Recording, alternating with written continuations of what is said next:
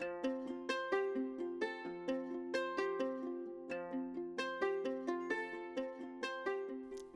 I'm Jen. And I'm Jen. Welcome to Marginalia Pod, where we treat reading as a sacred practice and find meaning and connections through our favourite books. I would like to begin by acknowledging the Guringai and Darug people, traditional custodians of the land where I am recording today, and pay my respects to their elders past and present. I'd also like to acknowledge Tangata Whenua of Te Whanganui-a-Tara, where I'm recording today. Oh, it's the end of another season. Oh my goodness. It's just flown by, as per usual. I know. It's been a good one, I think. Bit of a different change of pace. Yeah, definitely a different level, isn't it? Like, not as intense, Yes. not as breakneck, not as high stakes. Yeah.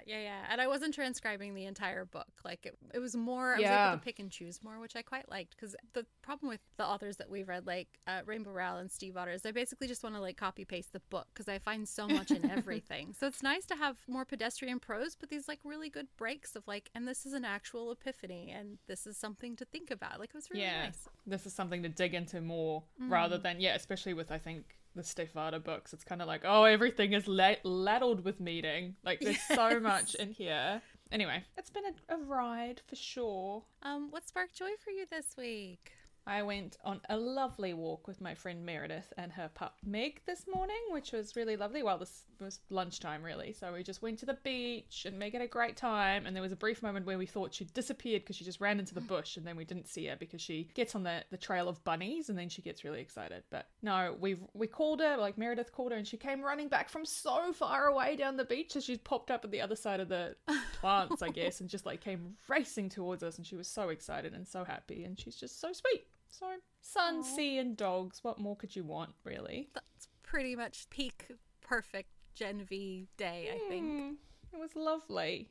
What sparked joy for you this week? Well, today was soccer presentation day for my son, and Aw. he had a very interrupted soccer season because he broke his leg, like, halfway through, and so he hasn't actually gotten to play soccer since July. All of the coaches are volunteers, and his coach actually works at his school. Cute. And so he had a trophy. He had a trophy for my son that said, "You did soccer this year." And when he introduced him, he said, "This is for someone who had a broken leg and couldn't play, but still had the most cheerful attitude every day at school. And Aw. we can't wait till next season." And it was just really lovely. A beautiful way to include someone who really otherwise would have absolutely played his heart out all season and just couldn't. Yeah, not that he didn't want to, definitely wasn't the case. No, and he was so worried about it too, which I think was really cute. So on the way there, he was saying, "Oh, I wonder if I've earned a trophy this year." And it was like, "Oh, Bobby."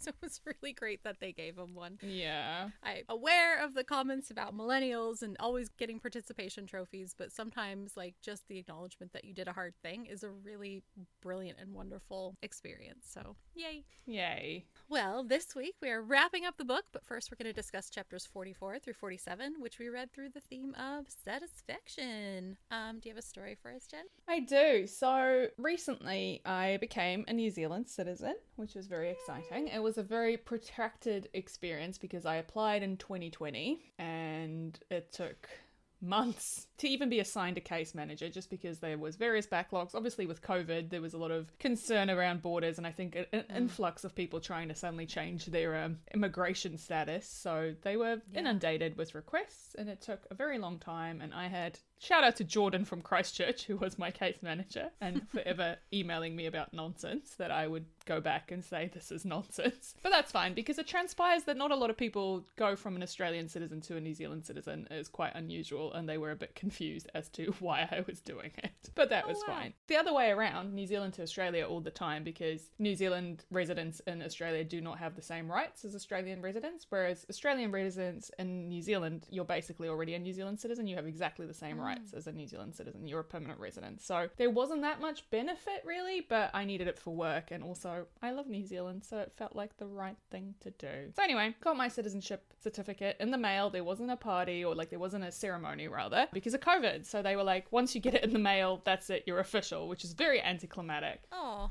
I was umming and eyeing about doing something, but then I spoke to Meredith and she's like, well, you should do a party. So I did. And I had all the usual angst that you have when you organize a party with different friends. It was the same with my 30th birthday. You know, you have different groups of friends, and when you put them together, it's stressful. It's stressful. You don't know how they're going to get along. You're stressed because you have to like circulate between these groups. You don't really get to like have a good chat with anyone. You're always just like dipping in and out, making sure everyone's okay. You know, like that host anxiety that you get. And of course the anxiety beforehand where you're like, no one's going to turn up, because of course. But it was great. And loads of people came and it was really lovely. And there was a moment where I was just looking around this group of people. I had 3 separate groups, like my 3 separate workplaces in New Zealand very much was sticking to themselves. It was quite funny because 2 groups are incredibly introverted and then 1 group is extremely extroverted and was just all over the place being really loud. And I'm like, yeah, this tracks. And I love this. And I looked around and I just felt so like loved by the fact that these people were here purely for me.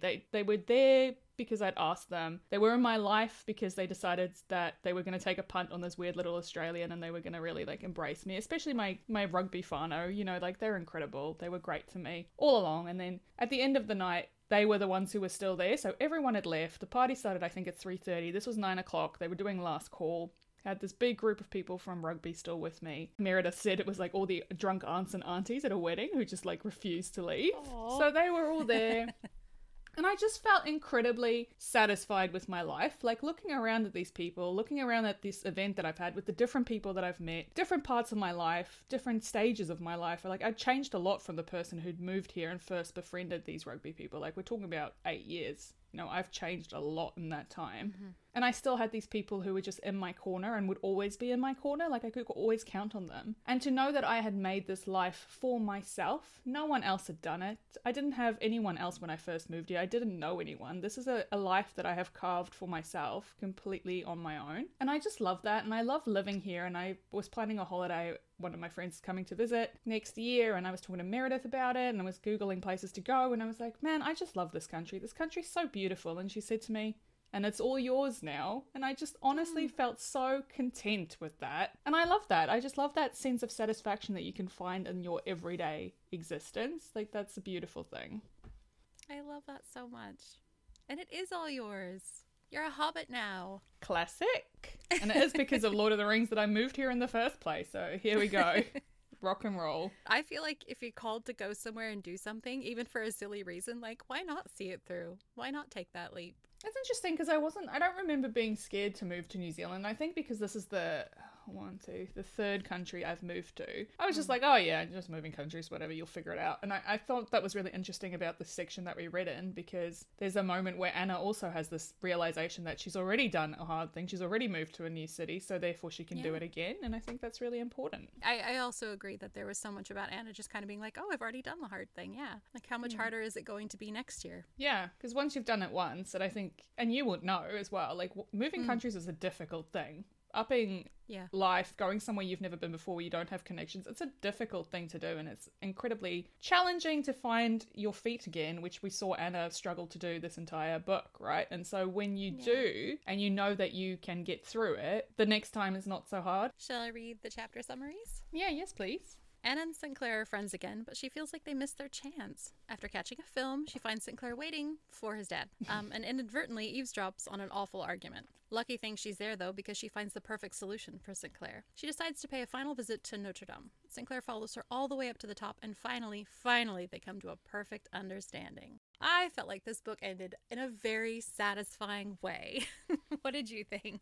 Yeah, I agree. It's a very satisfying conclusion to the romance, right? Like, it was good. You felt like, okay, I feel like that's resolved well. Yeah.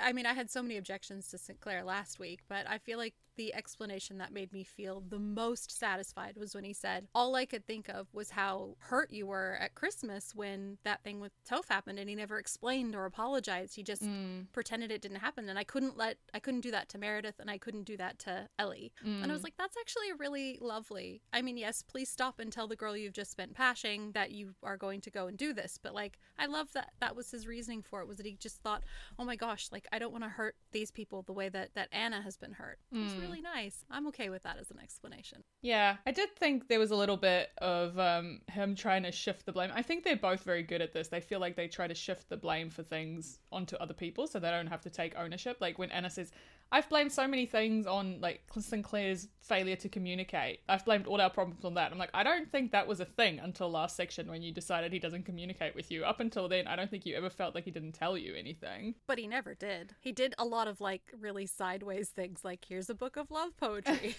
Then there's that bit where on page 360 he says, you know, but if you had, I wouldn't have wasted all these months. I thought you were turning me down. I thought you weren't interested. So he's putting this idea that the reason I didn't act on it is because you said you didn't remember that I confessed to you. And I'm like, this is not Anna's. Don't put this on Anna. This is not her thing. Like, this is you trying to absolve yourself from any blame. Because again, it's like a roundabout way of doing something. Oh yeah, I feel like that's the biggest and most youthful part of this whole section was that circular argument they have where they keep going around and around and around. Yeah. Not able to say, like, he's like, why didn't you say something? And she's like, how would I know to say something if you didn't say something? And like, the ball was both in both of their courts, but also neither of them really could say anything. I feel like their reasons for not saying something were good, but also it would have cost you maybe a little bit of discomfort to say, I have a crush on you. Oh my gosh, I have a crush on you too. Yeah, I think that's the real sign of youth, right? This circular argument, this fact that they're just both a bit silly.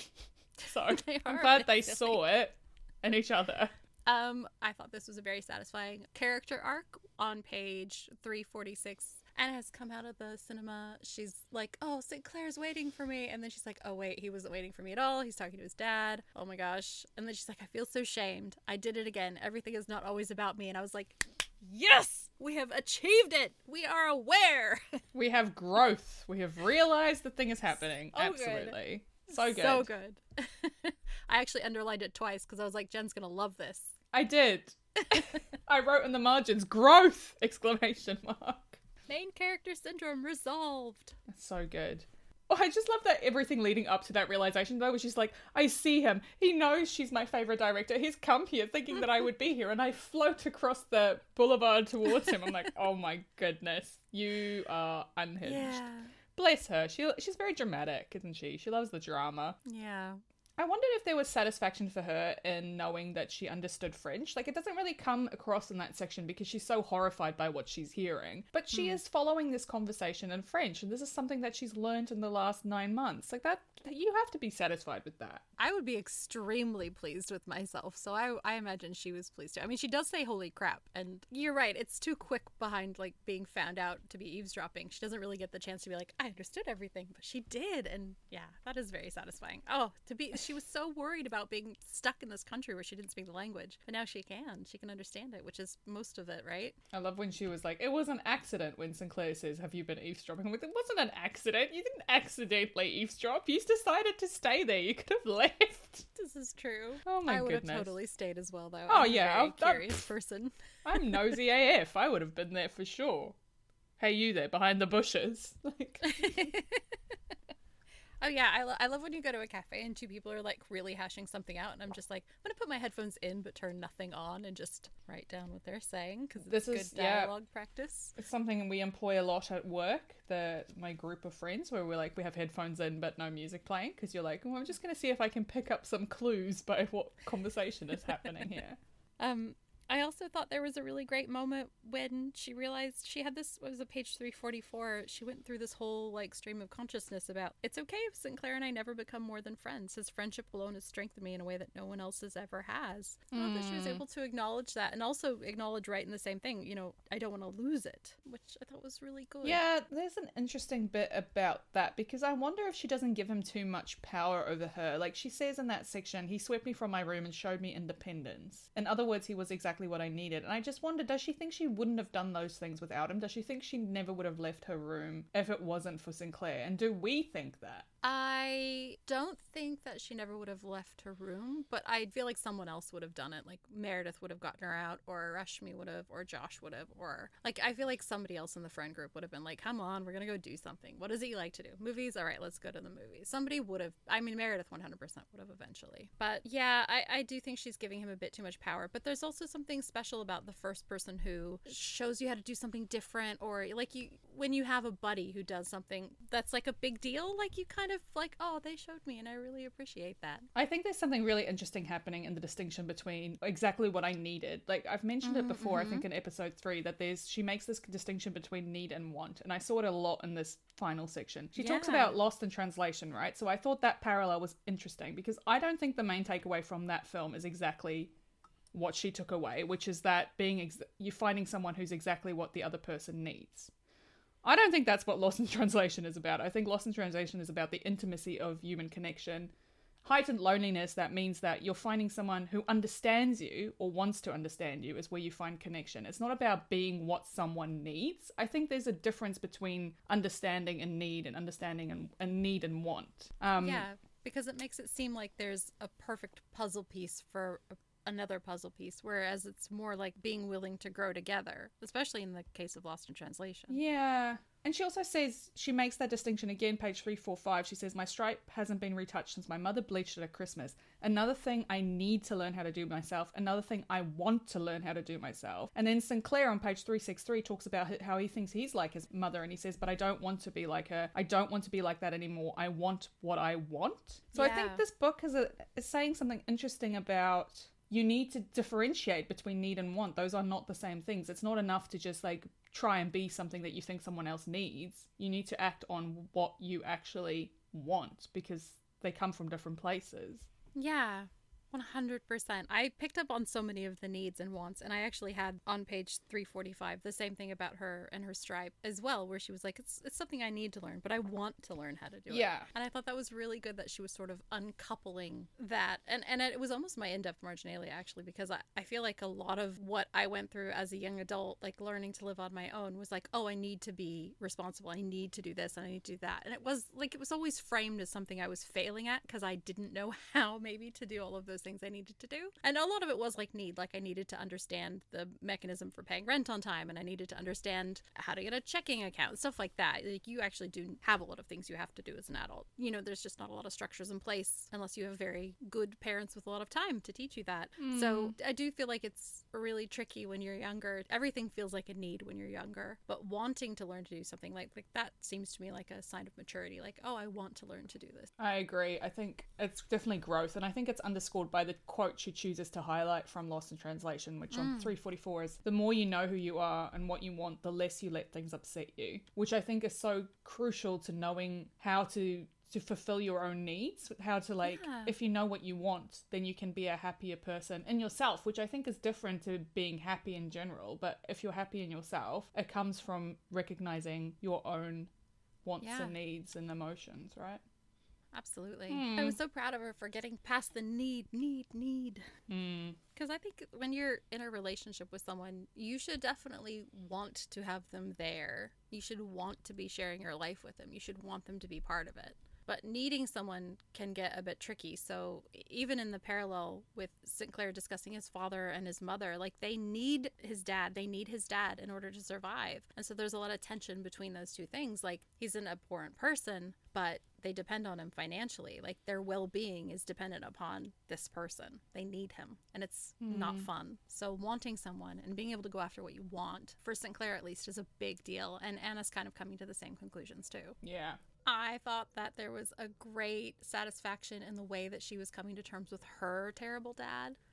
Like she has decided to read his intentions for sending her to Paris generously, which I think is something that comes with maturity. Yeah. She's like, I think he knew it would be good for me. And I don't agree. I don't think the text actually supports that, but I think that it's lovely that Anna has got to that place. I think that stems from her satisfaction with her life in Paris. Like she has these lovely moments where she's like, once again, Paris leaves me awed. She's like mesmerized by Notre Dame. She is walking around. She's like got a real satisfaction in her Parisian life and where she's gotten to with that. And because she feels secure in that fulfillment, she can be more generous towards her father. Yeah. It's like every parent's dream to have their kid be like, thank you for putting me in the position of having to do the hard thing. Like, oh, you're welcome. I mean, I don't really think her dad paid much attention to her, so I don't think it was that awful for him. But for me, it would be absolutely like nail-bitingly terrible. But I would be very proud of my kids if they went and lived in Paris for a year of high school. Aww. Yeah.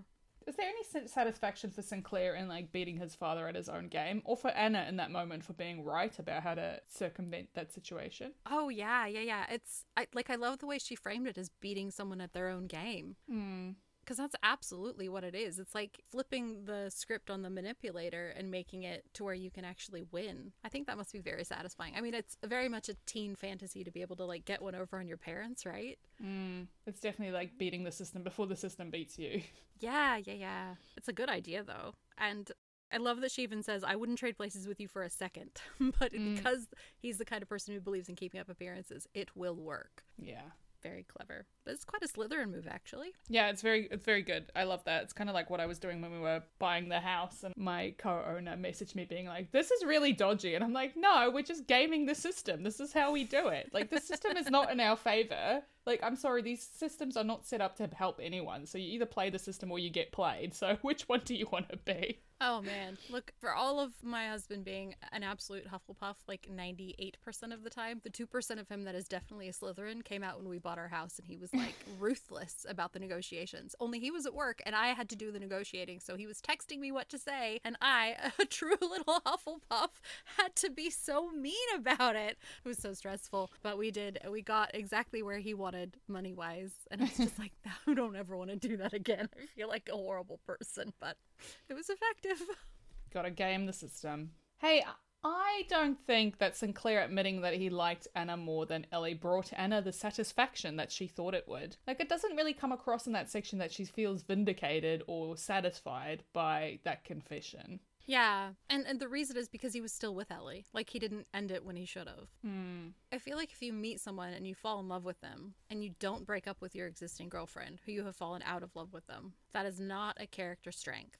I'm willing to say that because of Sinclair's entire like monologue and his self-revelations and the few weeks that they've spent just kind of fidgeting but not actually getting together, he's had some time to really think about the kind of person he wants to become. So I'm willing to say, yes, he's going to focus on being a better person, making better decisions, really going for what he wants and actually being decisive about stuff. I don't think that he was there before that. I think that it took all of this upset to get him there. But I think that Anna kind of knew he was wishy-washy. And she loved him anyway. Like, that was never in doubt. But, you know, all of her points stood, especially when she was like, you were with Ellie, and he's like, but I loved you, and she's like, but you were with Ellie. Like, she's right. She's absolutely right. It wasn't fair, and it's not a good argument, you know? No, and I do wonder, you know, you can see that Sinclair could easily become his father. Like, Anna draws all these parallels between them. You know, they've got the same smile, they're charming. Sinclair, we know, previously has been described as like charming everyone in the school, everyone wants to be his friend, blah blah blah. So you could very easily go down that route where he is just manipulating people through charm alone, right? It's whether he decides not to be like that. Yeah, and I think actively works against it. So one of the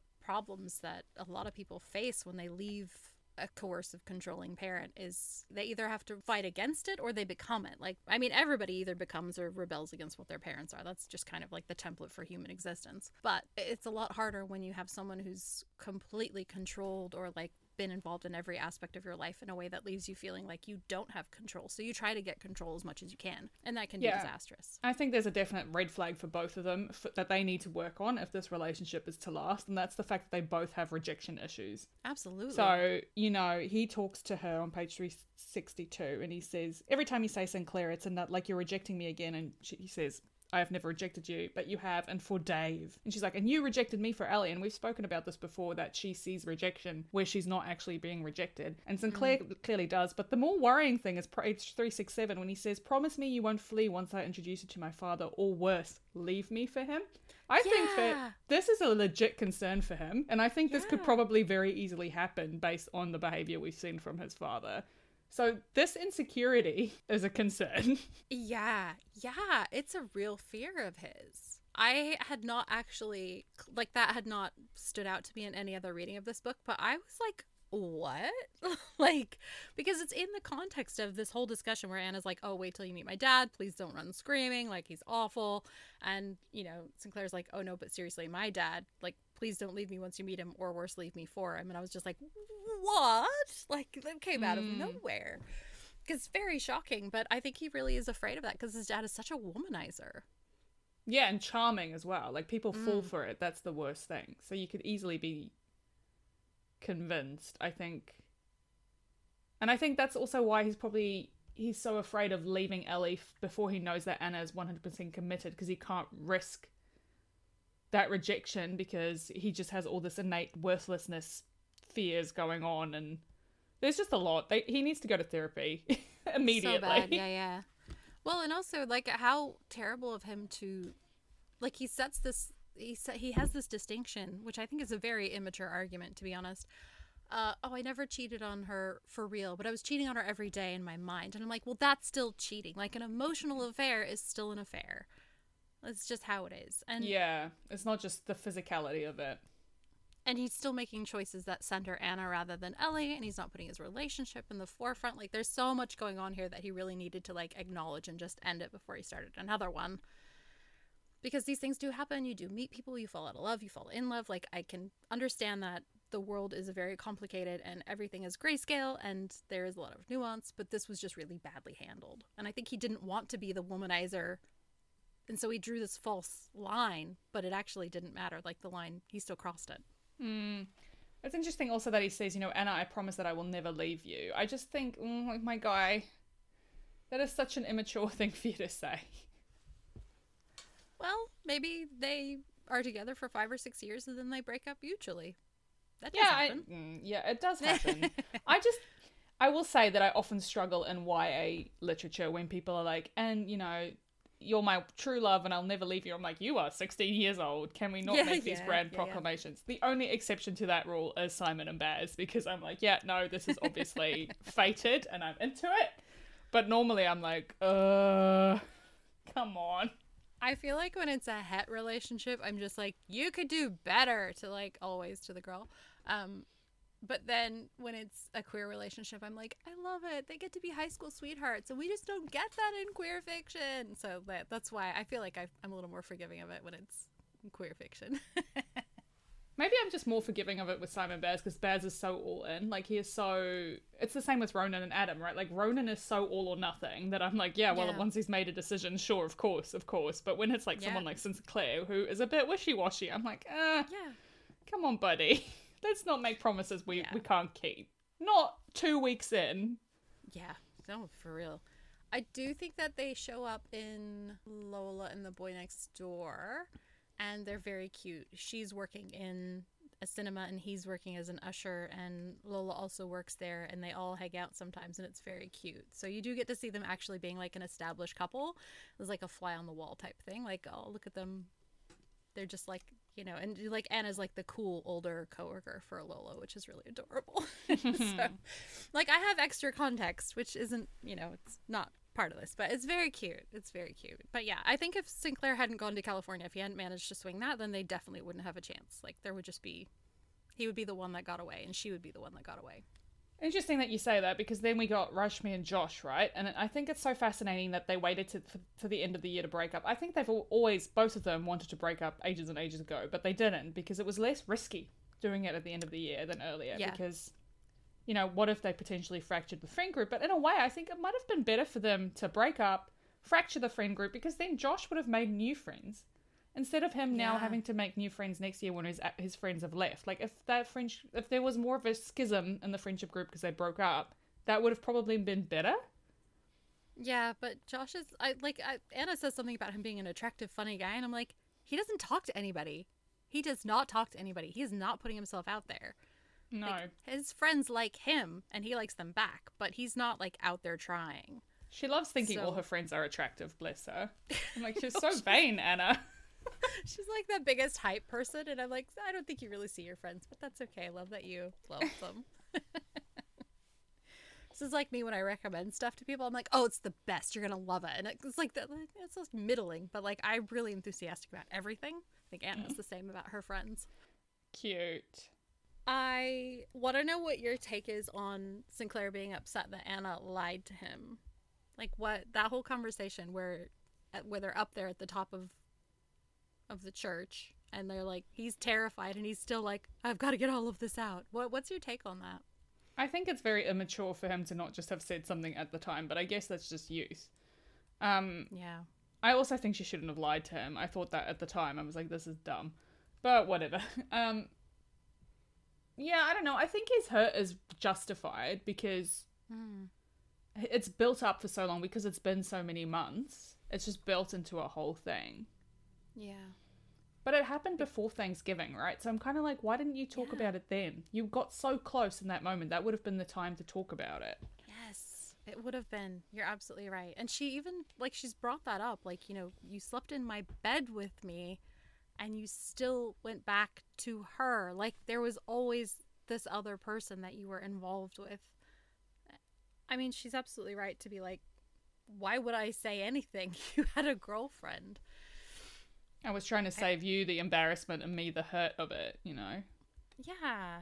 She's very embarrassment conscious. Like, she's very keyed up to when she's being awkward, when, like, she's got a cringeometer.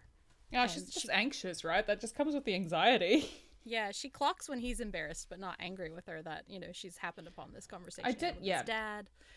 I do think that she read that wrong, because, you know, that's when she gets to the top of the stairs, she's like, and he's apparently angry with me. I'm like, I don't think he's angry with you. I don't read that as anger.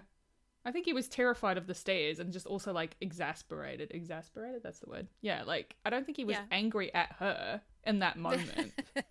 He's like whatever the equivalent of hangry is, but, like, petrified and angry. Fearful and angry? Fangry? Something.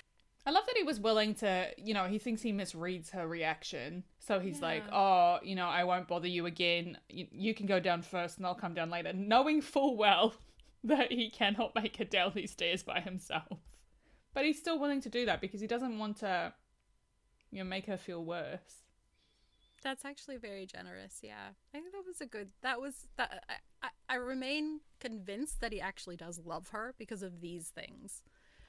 He's just really bad at humaning up to this point. Yeah, he's still young. Yeah. And learning. I mean, he's definitely learning and definitely copying to his mistakes. Like, it was a mistake and I did do that and I should not have done that. And I wish we had communicated better. Like, that entire conversation just boils down to we needed to have communicated better.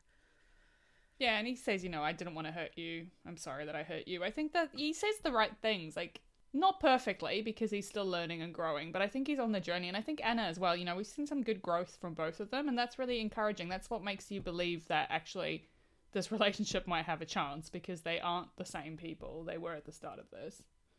Yeah, they've grown together and gotten through some really horrifically difficult stuff, emotional difficult stuff. And to come out on the other side of that willing to be vulnerable and trust each other and try, that's huge. I'm proud of them for the attempt, you know?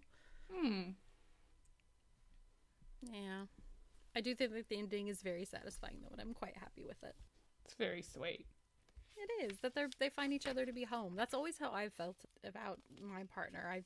I like doing my own thing, and I like having my own little interests and stuff, but at the end of the day, he's the person that I want to lie in bed next to and scroll my phone with. Like, that's what I want. He's the one that I like having around the most. So I feel like it's nice when you get to see that in fiction, and it's nice when you get to see that in any sort of situation, platonic or romantic. I really love that when you just find the person that you just like hanging out with the best. It's beautiful. It's my favorite. Give me all of the, like, buddy system buddies for life. Aww, that's lovely. Did you have any more for youth or satisfaction? No, I think that's all of mine. All right, should we move on to tangential? Not sure that I've got very much. I think I talked about all of it. Yeah, I think the only other thing I had was just her outrage about the stairs, because that made me laugh. That is the most French thing ever, the frickin' stairs. I just remember staying in this hostel, both the one I stayed in Paris, I think we were on the 4th floor, and there was, of course, just a winding circular staircase and nothing else. And then we were staying at a place in Montpellier, and again, I think we were on the 5th floor of this decrepit old building that, again, had no lift. And I'm like, why do the French not believe in elevators? So I really loved that she was like, more stairs, all caps. Loved it. Really here for it. Yes, and, like, I'm not even going to have stairs leading up to my house. Gradual incline. So funny. And then she moves to San Francisco. It's like, oh, on. There's a lot of inclines there. And a lot of stairs. And also the other thing I actually wanted to ask you about is, you know, that exchange Etienne and Anna have about using Etienne or Sinclair? Yeah. And he says, you know, every time you called me Sinclair, it felt like a rejection. I think that is so interesting, because when you think about it, we don't get to choose our nicknames. or really have much say in how they're used. Often a nickname is something that is bestowed upon you. So maybe Sinclair doesn't want to be called Sinclair. Maybe it reminds him of his father. Maybe he doesn't like it, but he's just put up with it because he's like, whatever. Maybe he wants to be Etienne, and like the fact that Anna is the first person to ever really call him that is something that really appeals to him, which is why he is like, you don't call me that anymore, and it's a real sticking point for him. I think the way I read it is that he liked that being... I think the way that I read that it was like his private name. Like he wanted to be known. The people he wants to know him, he wants to call him Etienne. So like I think if his mom called him Etienne, it would be fine. And like Anna called... Like it's like a family, intimate closeness thing. Whereas Sinclair is like his public persona. It's like the one that he can like, yeah, he's Sinclair to everyone, but he's Etienne to Anna because they've got that intimacy, that relationship, that friendship. That's how I viewed it. It's like how you can like have friends for a while, but then it's like when you don't clean your house and they come over, or when you're like, oh, screw it, they're coming over, but I'm just gonna put a jumper on and not put a bra on because like they've seen me, it's fine. That's the sort of thing that is for me. It's like that extra like, yeah, they've seen me throwing up, they know what it's about. Like, I don't know how else to explain it. It's just it's like that, just closer. But I love a nickname, and I love it when people give me cute nicknames, and I love having a cute nickname, and I love giving other people cute nicknames. I mean, my kids have like a dozen different adorable nicknames between them, so yeah. Cute. It is cute. I do think that it's their thing, though. Like, it's really their thing. And I love that it definitely follows the trope of last name, first name. Yeah, I know, yeah. I was sucker for that one. Oh. When you use the first name. So good. Oh, usually in a enemies to lovers, but we will accept it in a friends to lovers as well. Yes, it's always a good trope in my book. I was just going to say, I want to talk to you about their 0.0 wishes, because Anna says we both got our 0.0 wishes, each other. But she did not wish for him when she was on 0.0. She wished for, what was it? Whatever will make me happiest. I wish for the thing that is best for me. Yeah. So. She did wish for him the second time, right? For him to stay the night again. And I think he wished for her every time. But I don't know. Do you think that he is the best thing for her? I think if she decides he is, then he is. Yeah, I think it's a decision she has to make. I think what's best for her is actually the journey that she's been on to get to the point where she can think that he is best for her. That's the whole thing. Yes. That seems right. I think that it's really good that they talked about that. Because if she's able to say, like, I do think that you're the best thing for me, that's a really lovely way to start. It sort of gives him that confidence. Because, you were right to say that he's insecure. So I love that maybe they've had this discussion and he's like, I just really wanted to be with you. And she's like, well, I just wanted the best thing for me and now we're together. So I guess we both got our wish. Like, that's a compliment. That's a really lovely thing to say. So, yeah.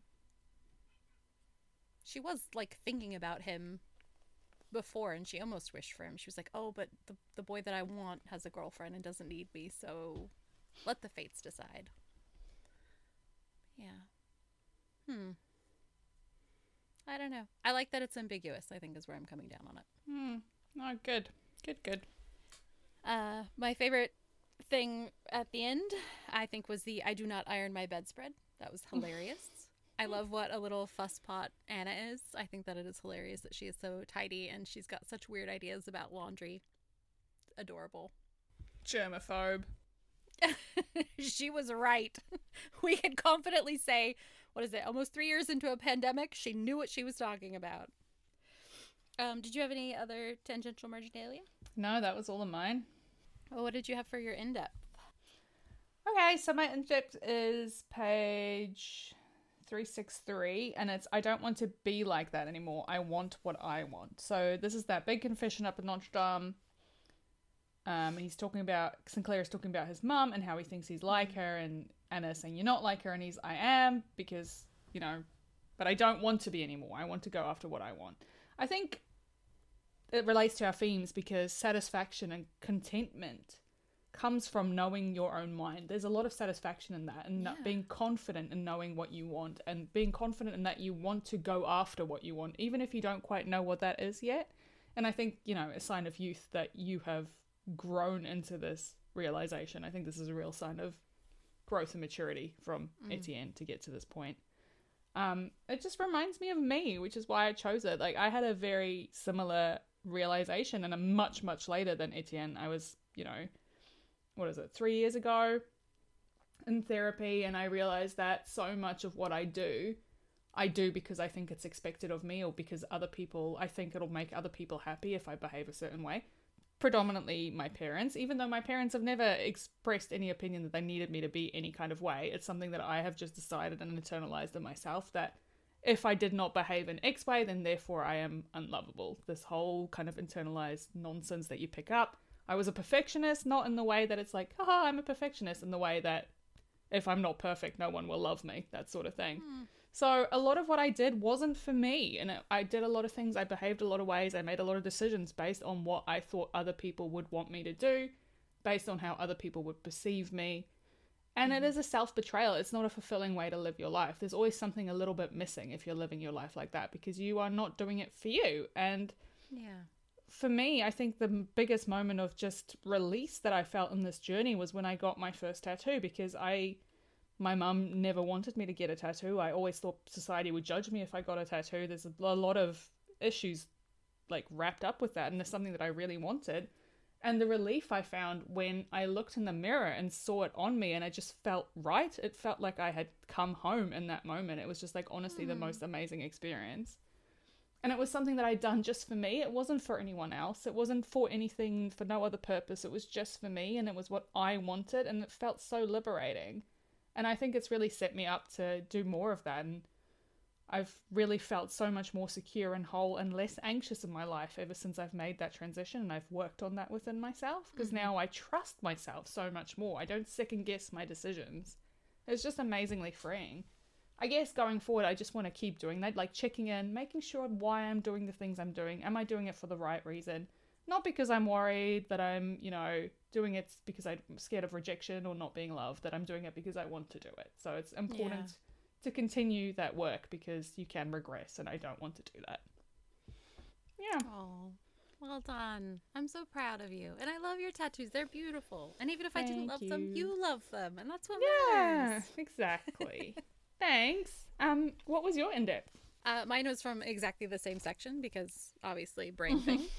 But I focused on a different part of it. So on page 363, he's talking about his mom, and he says, as much as I love her, I hate her for it. I don't understand why she won't stand up for herself, why she won't go for what she wants. Now he's talking about his mom, and he's even and he's talking about the way that they're both really helpless against his father, and he wishes his mom would act, even though he lists all these reasons why she can't. Like, they financially and physically depend on this man for their well-being. So he knows that she actually can't really leave him because he has control of all the money, and yet he still kind of holds that against her. He still is hurt by that, and he still resents her for that.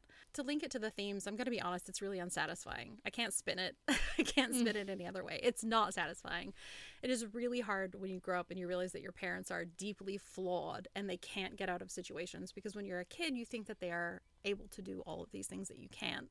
But I love that he's being honest about it, and I love that he's kind of admitting it, because the sooner you are able to recognize that tension exists, like, I love my mom. I feel like she's a victim. I feel like I'm a victim. We're both victimized by the same person. I feel like she could get out, but she can't.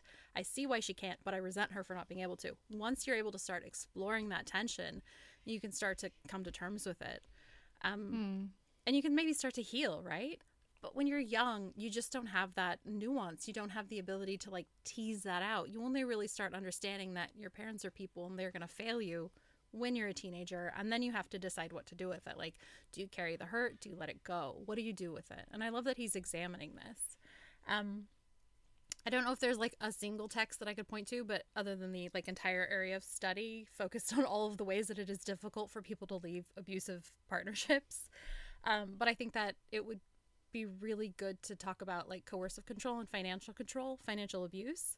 They're both mentioned here, and it's really worth reading up about. The thing I really want to point out about this book, this text, is it gives teenagers who've never really understood what this is a chance to think about it and identify it if it's happening.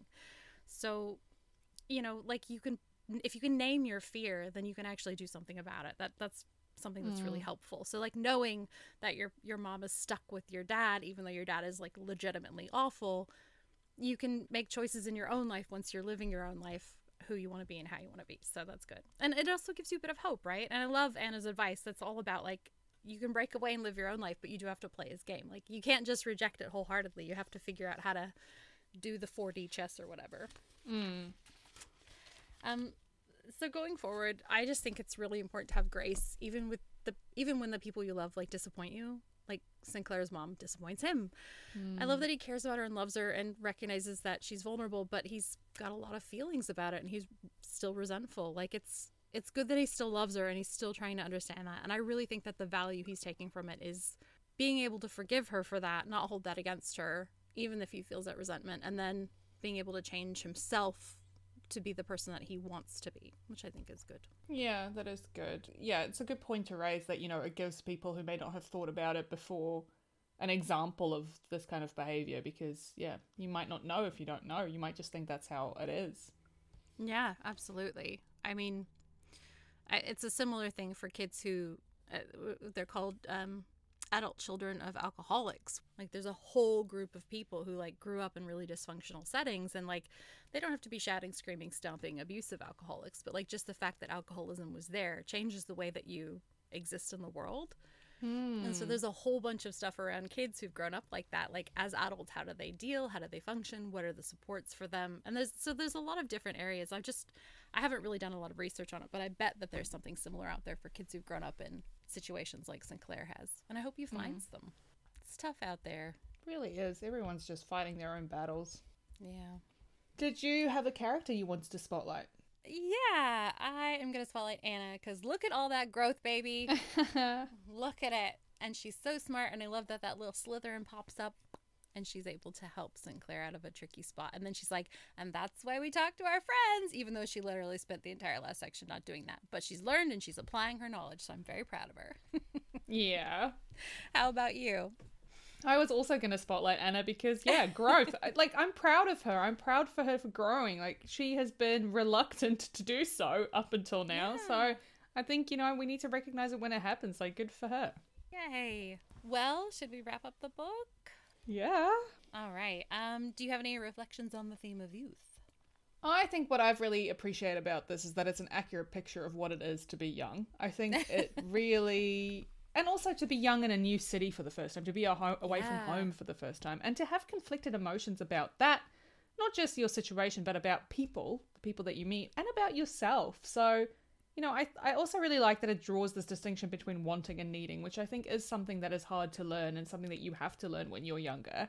And that ultimately the key to being happy in yourself is knowing what you want as an individual and nourishing yourself, and not doing that because you think you should or because you're being forced to. That's a super important lesson, and it's so satisfying to see that in a novel with people who are believably young. I 100% agree. I feel like this book really shows us how hard it is to be a teenager. And there's a lot of frustration with the lack of choice that Anna gets in the beginning. Like, she's very candid about how she is really not happy with being sent away. And just, like, I love that it really addresses the inability you have as a teenager to deal with stuff because it's happening for the first time. You haven't experienced that before. So, of course, you don't know what you're doing. Of course, you're going to mess up and stumble and say and do the wrong thing. I think this is one of the few books that I love and I continue to return to where the characters feel like genuinely teenagers. It's painful because I'm old enough now that I'm like, just communicate or just say what you're doing, or like I'm like yelling at the TV. I'm old man yells at cloud here because I've grown up already. But youth was such a good theme for this because it kept rerouting me back to Anna being young, and I was able to be more generous to her than if we'd chosen another theme. I would have been like the whole time. Because she is young, I was able to be like, all right, she's a teenager, and I've got to remember she's a teenager, and I love teenagers, so it was good to remind myself that, like, yes, they make mistakes, but she hasn't got it figured out yet. That's normal. Yeah, totally. Well, I know it's really hard to choose a favorite, but we should do it anyway. Did you have a best marginalia from the whole book? I picked the one on page 103 where she goes to the cinema for the first time and she's sitting there going, the seats are the same, the smell is the same, the screen is the same. For the first time in Paris, I feel at home. And it's a bit like Katie from Mean Girls, how like math's the same in every language, which we disagree with. But like, I love that this is her thing that she is going to be able to find wherever she goes and love wherever she goes. I love that she has something that is just her touchstone. It just made me really happy.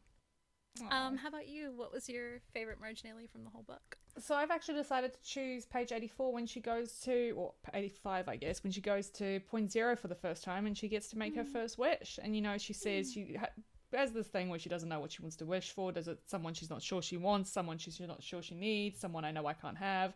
And then she says, let the fates decide. I wish for the thing that is best for me. I just think that is so important, that often that the thing that is best for us is maybe not the thing that we need or that we want. That what can be best for you is something else entirely. And I really think that is a very important thing to remember, to wish for the thing that is best for you. When you don't know what decision is right, just trust that it's going to be what you need and what's going to be good for you and what is best for you. So yeah, I love that. I think it's a great sentiment. That is a great one. An excellent one. Who do you want to spotlight for the whole book? I'm going to spotlight Meredith because Meredith is the MVP. Most valuable player, most valuable friend, just all round nice human. Befriends Anna straight out of the gate. Is really mature about this whole schmozzle at the end. Just love her. Great. How about you? Same. It's Meredith. Meredith wins. She's the best character in the book. Like, I just want to find out what she does in Rome. I want her to fall in love or not. I don't care. I just want to know what Meredith's up to because she's an amazing person and she's such a good friend to a bunch of like really crappy self-absorbed people, honestly. Yeah, they're not there for her. They're not. No. And she is so generous with her time and her love, and she just deserves the world. So Meredith for the win. Yay, love that. Great. Well, that's it for season 7. So thank you for reading and listening along with us as we tackled Anna and the French Kiss by Stephanie Perkins. It was great.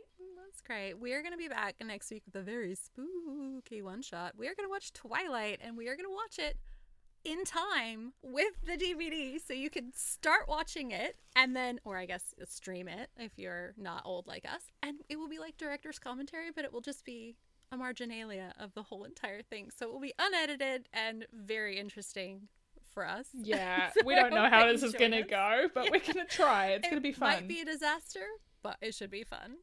Yeah, and we'll be together when we do it, so I know, it's gonna be so exciting. Extra joy. And then for our next full season, season 8, can you believe, we're reading The Dream Thieves by Maggie Stiefvater, and through the theme of connection, which, we're going back to Henrietta, and I cannot wait. I can't wait either. I am so excited. It's going to be summer, it's going to be sultry, it's going to be dreams and dragons and dangerous boys and white sunglasses, and I am here for all of it. Yay! Thank you so much for reading Anna and the French Kiss, Jen. I really enjoyed going through this book with you. Thank you. No, thank you. It's always so interesting to see what we can get out of the text. Always very valuable. So, yeah, another season. All right. Well, I will see you in person very soon. Yay, exciting. See you soon. Bye. Bye. Thanks for joining us today. Marginalia Pod is written, edited, and produced by Jen D and Jen V, with additional editing and production support by Simon B. If you enjoyed our chat, you can subscribe to Marginalia Pod on your podcast platform of your choice. Your support means the world to us. We'd love to hear from you. You can email us at hello@marginaliapod.com. Our music is by Scott Buckley.